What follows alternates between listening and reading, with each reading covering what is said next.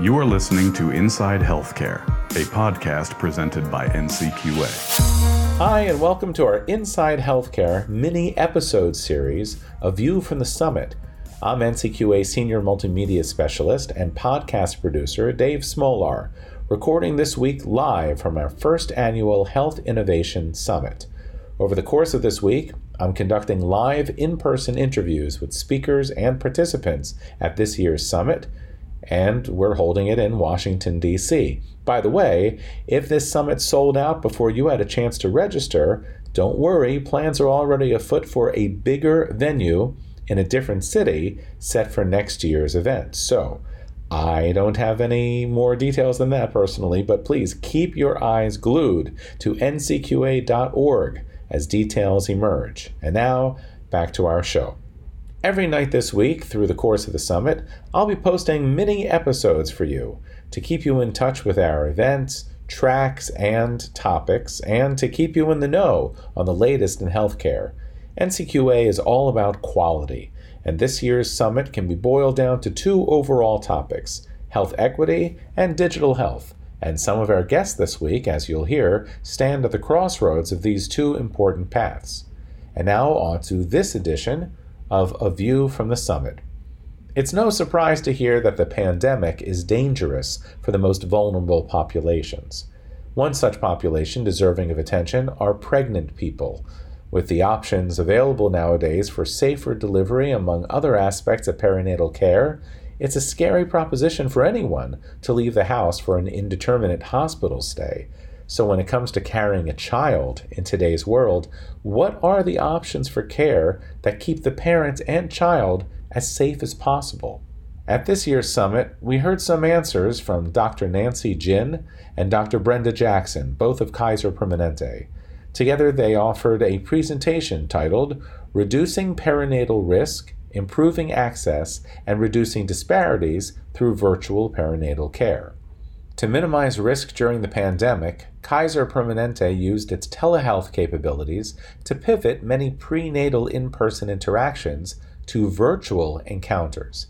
It created a perinatal remote monitoring pathway, a blended perinatal care model that allows patients to have some prenatal appointments conducted by video and monitors vitals for pregnant people and their babies. The program has led to many pregnant people receiving early, potentially life-saving interventions to address complications of pregnancy. It's also been important for patients who are challenged to keep prenatal appointments because they, for instance, lack access to transportation or cannot afford to take the time off of work. So now, here's a bit about our guests of this interview. Nancy Jin, MD, FACP, is Executive Vice President for Quality and Chief Quality Officer for the Permanente Federation, which oversees clinical quality for more than 23,000 physicians nationwide across 8 Kaiser Permanente regions, caring for over 12.5 million members across the nation, from Hawaii to D.C. Dr. Jin is board certified in internal medicine, a member of the California Medical Association, and a fellow of the American College of Physicians. Dr. Jin is an accomplished author, writes on topics from domestic violence and hypertension to health policies and bioethics. And she also has a good relationship with NCQA and is in fact on the steering committee for the Health Innovation Summit. Our other guest is Brenda Jackson, DNP, a doctor of nursing practice. She serves as Senior Director of Clinical Care Improvement for Clinical Quality in the Permanente Federation. Her work has emphasized interregional, multidisciplinary collaboration to implement strategic advancement in patient quality, safety, and care experience. Dr. Jin starts us off in this interview with insights into Kaiser's capabilities and positioning to provide solutions for remote monitoring and remote care in perinatal patients. We are a national leader in improving and maintaining the health of women and children, and we provide among the best and safest care possible to have a baby. with about 120,000 births per year. We've worked hard to ensure that safety, working to lower cesarean section rates. The low-risk C-section rate is about 23% for our group, which is right on target with what the HHS target of 23.9% is recommending. It is a priority for us to identify contributing factors to maternal mortality and to target interventions for those factors to improve maternal outcomes.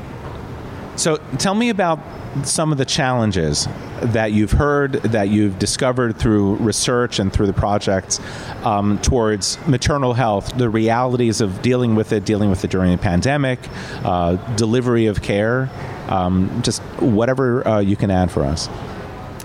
Thanks, David. You know, as we've all been hearing about in the news, we've seen an increase in what we call the maternal deaths, as well as in maternal morbidity, which is worsening health outcomes. And there are a lot of factors that cause that to happen. Some of it can have to do with access to care. Some of it, especially during COVID, was the fear and reticence around seeking health care. And we've also seen that overall there's been an increase in high blood pressure, increase in obesity, increase in postpartum hemorrhage. All those factors really come together. And so in this space of really realizing there's been this increase in maternal deaths, we've really tried to be intentional around changing the way in which we might deliver care or increasing the access, the ways in which our patients can access care. So our research within KP actually showed that we do have a lower overall maternal mortality ratio. But one of the things we've seen is that the trend around inequity exists similarly within KP. And so we've seen the high blood pressure, those same causes, postpartum hemorrhage, that we see on the national platform. We've seen the same within Kaiser Permanente. And so both that's been a challenge for us that's been validated by our research. And one of the things I would add, David, is also that it's a call to arms for all of us, that over the last 30 years, we have seen a tripling of maternal deaths in this country, where we have seen improvement in almost all other facets of healthcare. Maternal mortality, we are worsening. Even during the pandemic, we continued to worsen yet again to a point where right now the average for the country is about 23.8 deaths per 100,000 lives births. Back in the late 80s, that number was 7.2. We have work to do. So tell me about the program. What is Kaiser Permanente working on right now in order to address these challenges? We are approaching, especially around the virtual prenatal care, is being able to provide both a blended model of care for those patients who are low risk, such that they're able to have some of their visits in person as well as some virtual, which again can address inequities around access to care if I have children at home, if I'm working, if there's a lack of transportation to be able to come into the facilities. And then we also have what we call a hypertension high-risk pathway, which increases the surveillance for women so that they don't have to come in for visits on a weekly or a bi-weekly basis. They can actually take their own blood pressure at home, and then that goes into our electronic health record, and we can respond as appropriately via text messages if it's an out-of-range blood pressure, or if it's a normal blood pressure, then we can touch base with them once a week, just to really ensure that any time their blood pressure or any of their other health conditions get a little out of whack, we can really jump in and be a partner with them in taking care of themselves. I mean, blended care it's the most effective thing you can do.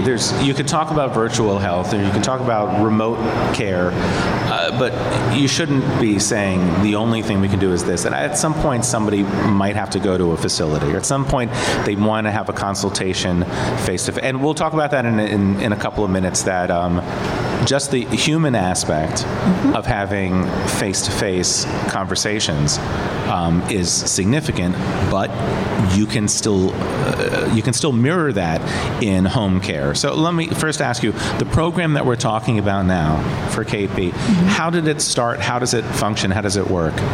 So how it actually functions is that when a woman is pregnant and enters prenatal care, at that very first visit, we look at all of her health history and really try to determine, is she what we would term low risk? So doesn't have a reason that she really needs to come in on a regular basis for really close monitoring. And then if she is low risk, she's given the option that some of her visits can be virtual and some of them in person. And so in that fashion, we try to time it with other tests that need to take place in person. So their ultrasound, their labs, their mental health screening. And then if the mom says, yep, I want to opt into this program, she actually is enrolled and receives a box at home that includes tools to really ensure that we're continuing this close, safe care. And the patients are given choice. We want them to come in, but we also have looked at the data that shows a surprisingly large number of people who do not make all of their prenatal visits for all of the reasons that we've outlined earlier. And so our feeling is if we can get them to have a visit, and a visit that actually provides information about their weight, about their blood pressure. We can listen to their fetal heart tones together. That is a much more effective way than to miss the visit altogether. And we are doing research on our outcomes. We have a program that has already been submitted for publication from our Georgia region. And what they're finding, just to give you a sneak peek into the research, they're finding that there was lower morbidity and no maternal deaths in the 2 years that they've put this program in place. It's astounding. Talk about the national recognition that you've received for the program. Well, we were very, very fortunate to have been invited by Vice President Kamala Harris, who is the sponsor of the first ever White House Maternal Day of Action last December, to present the perinatal remote monitoring program. We were one of a number of private sector organizations who had innovations in this field and an opportunity to present. It was a follow-up as well just last week. Health and Human Services got the group back together and asking them, where are you now? It's been nearly a year, and what kind of progress has been made? And for us, the progress has been significant and provides us with, again, a lot of information that helps us continue to refine our program. So if it's okay, before we go, I wanted to ask you that it's great when you mention equity at the beginning, and then we don't say the word equity, but just about everything we've been talking about is an equity issue when we're talking about trying to reach possible patients, potential patients who need and deserve care. And when I say reach, it's all, on the one hand, there's talking about accessibility of care and doing this virtually. On the other hand, it's talking about reaching them in terms of making sure they understand that this is important and there are these services that are available to them, and how do we get them to respond to that? How do we get them to understand the onus is on them for them to have self-care, and it's not the other way around. One of the aspects, one type of equity, I guess you would say, is what we call birth equity, and we had one or two shows where we discussed birth equity, which is in line with what we're talking about. You're talking about solutions that could be defined as solutions for one aspect of birth equity. Obviously, with perinatal care, there are other aspects of it. We're not even talking about postpartum care and issues with dealing with depression and getting people to receive behavioral care that they would benefit from. So tell me about your efforts, or at least your ideas, in getting people to take advantage of the services that you offer, especially for virtual perinatal care. So in particular, this program and even across KP, we have really been seeking the patient voice. So we have done a lot of work around equity-centered design and applying equity-centered principles in designing programs. So from the very outset, we had patients involved in the design of KP Connected Pregnancy. We interviewed over 20 patients about how is the pandemic affecting them, what were their needs, what was working, what wasn't working in virtual care. We had patient prototyping sessions that were all women of color that were involved in that and gave us feedback even on the naming of the program. And then we also have a women's advisory, a BIPOC advisory council, and they have really come forward with, when you talk about that trust, some of the terminology that we use and how do we build trust.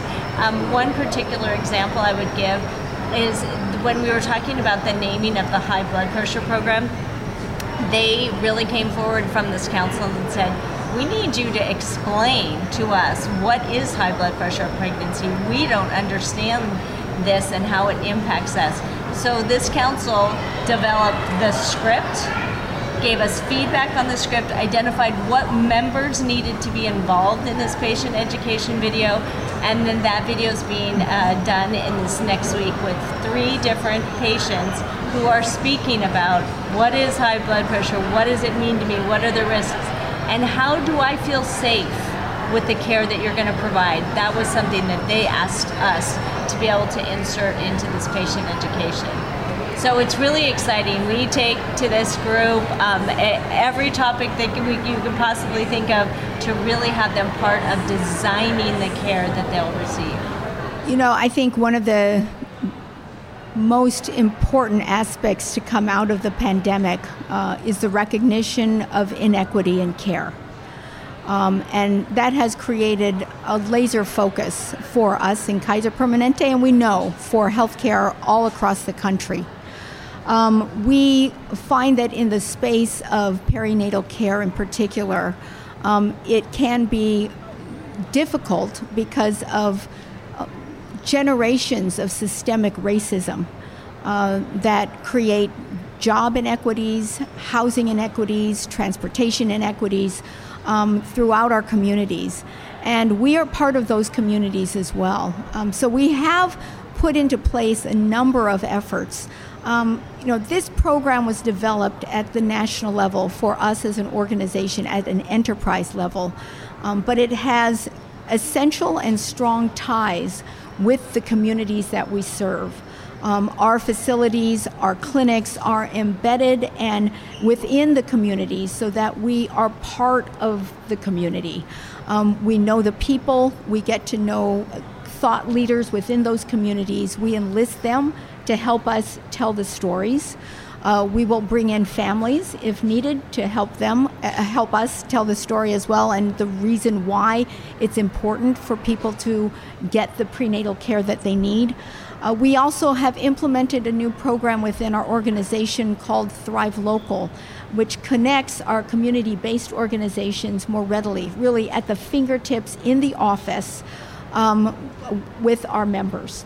So that it is no longer something where we hand somebody the name of an organization on a slip of paper and hope that they call, because we also recognize when those people return to their home environment, they're often overwhelmed with the same social issues that put them at higher risk for maternal mortality and poorer outcomes.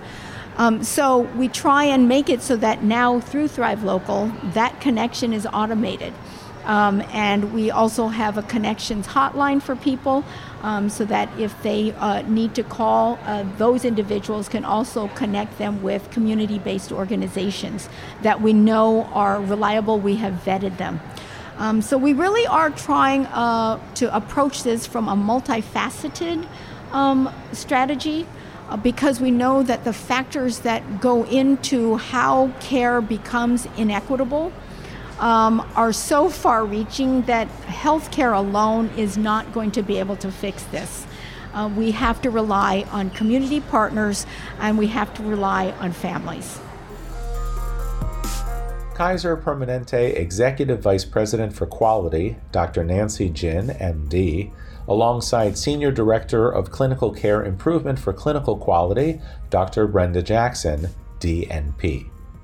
We'll hear more about concepts and solutions for healthcare at home in coming episodes. But in the meantime, thanks for joining us for this mini episode of Inside Healthcare, A View from the Summit. Again, we're recording live all this week, and I'll continue to post this free content here for you to use and peruse. Spread the word about the show. Check ncqa.org for updates on our Springtime Quality Talks event and next year's November Health Innovation Summit. And keep watching this stream for more mini-eps of Inside Healthcare. For the award-winning NCQA Communications team, I'm Dave Smolar. We'll see you again, no doubt. You've been listening to Inside Healthcare, a podcast brought to you by NCQA, the National Committee for Quality Assurance. Inside Healthcare is available on your computer or mobile device through Apple Podcasts, Stitcher, and on our blog at blog.ncqa.org/podcast.